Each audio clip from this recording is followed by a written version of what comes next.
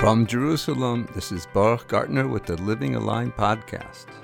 Teachings from the Hasidic masters, providing the tools you need to live with greater vitality, connection, and joy. The 21st of Adar is the yortzeit of the Heilig Tzaddik, the Rebbe Elimelech. And one of my favorite stories is called the bucket story. It's known that Rebbe Elimelech and Rebbe Zusha for 1 year went in a self-imposed exile. Every night in a different place. They traveled as beggars. And as beggars, they often spent time in jail because whenever there was a petty theft, they rounded up all the beggars until they found the guy that committed the crime.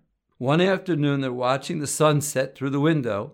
Rebbe Elimelech gets up, puts his gartel on, and says, "Holy brother, it's time to daven the afternoon prayers." Rebbe Zusha goes, "Sorry, brother, you can't daven mincha in this room. Look over there. That's the communal bucket. That's the latrine. You can't daven here according to the Jewish codes." Oh, man. Rebbe Elimelech is distressed. Goes over to the guard. "You got to take this bucket out. You don't understand. This bucket is the problem." The guard laughs. He goes, "This bucket was there, it is there, and it will be there." Rebbe Elimelech sits down, unties his gartel, and goes, "Wow." And then Reb Zusha said the following important words. "Ma'ilich, don't you understand? The same God that wants you to connect with Him through davening, now He wants you to connect with Him by not davening." Whoa, unbelievable. These words went straight into his heart. He got up, he took his brother, and they started to whirl around this bucket in ecstasy. One by one, they brought in the other prisoners until the guards hear, "What's going on? This is a Russian jail. There's no such thing as dancing and singing in a Russian jail." They take one of the prisoners over to the side. "What's going on here?" He goes, "I don't know, but it has something to do about that bucket." "Oh, that bucket? We'll show them." Unlocks the cell, goes in with a huff, takes the bucket, and locks the door. And Rebbe Elimelech looks at his brother and he says, "Holy brother, it's time to daven the afternoon prayers." This is a big foundation idea from the Baal Shem Tov, that a person can literally v'nahafachu, turn around things that are dark and turn it into light. Things that are from the other side can become a chariot for the holiness.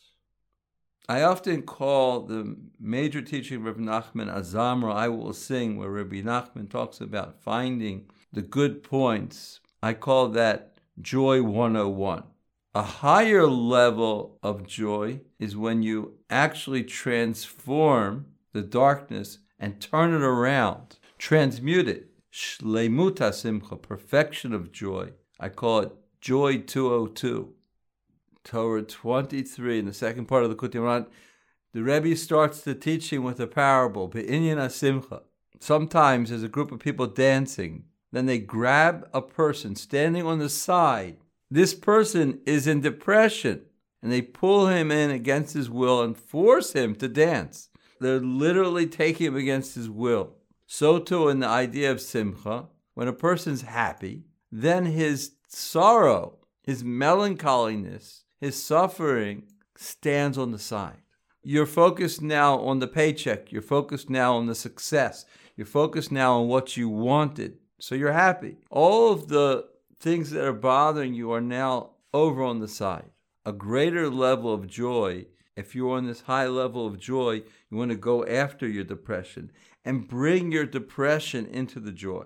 And this is the secret of the verse, Sasam v'simcha yasigu yanusu yagam anach. The Rebbe reads the verse backwards. When the depression runs away from the joy, because at the time of joy, the nature of your unhappiness is to stand on the side. But now is the auspicious time that a person can literally transform his darkness, his depression.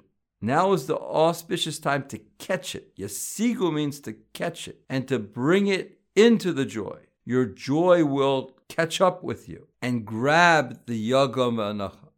The premise is, by nature, we avoid discomfort. We avoid pain. That's our survival mechanism. It's built into us. It makes sense why a person would avoid pain. You don't want to get killed. But there's a problem with avoiding pain because there's a saying, no pain, no gain. It's often the pain that is one of the greatest teachers. When things don't work, it's often very painful. A lot of people work years at a marriage, at a business, raising children, and a lot of times things just don't work. And that produces a lot of pain.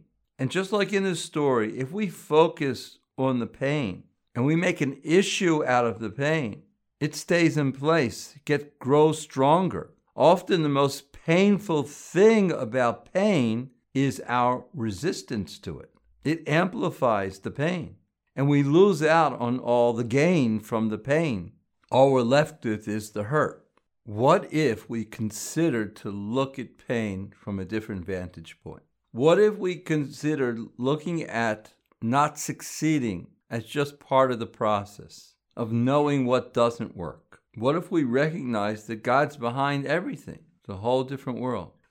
And you see in this story, this is an excellent story as an example of two people who are on an exalted level, who had perfect faith in God. They could even understand how their inability to pray was a source of joy. They literally turned the bad situation into a ball. At the same time, they brought in people who didn't even understand what was happening into the circle of joy. My dear friend, we can literally bring the whole world into our circle of joy. Just remember that everything is from God and God is good. Always stay connected and subscribe now to the Living Aligned podcast.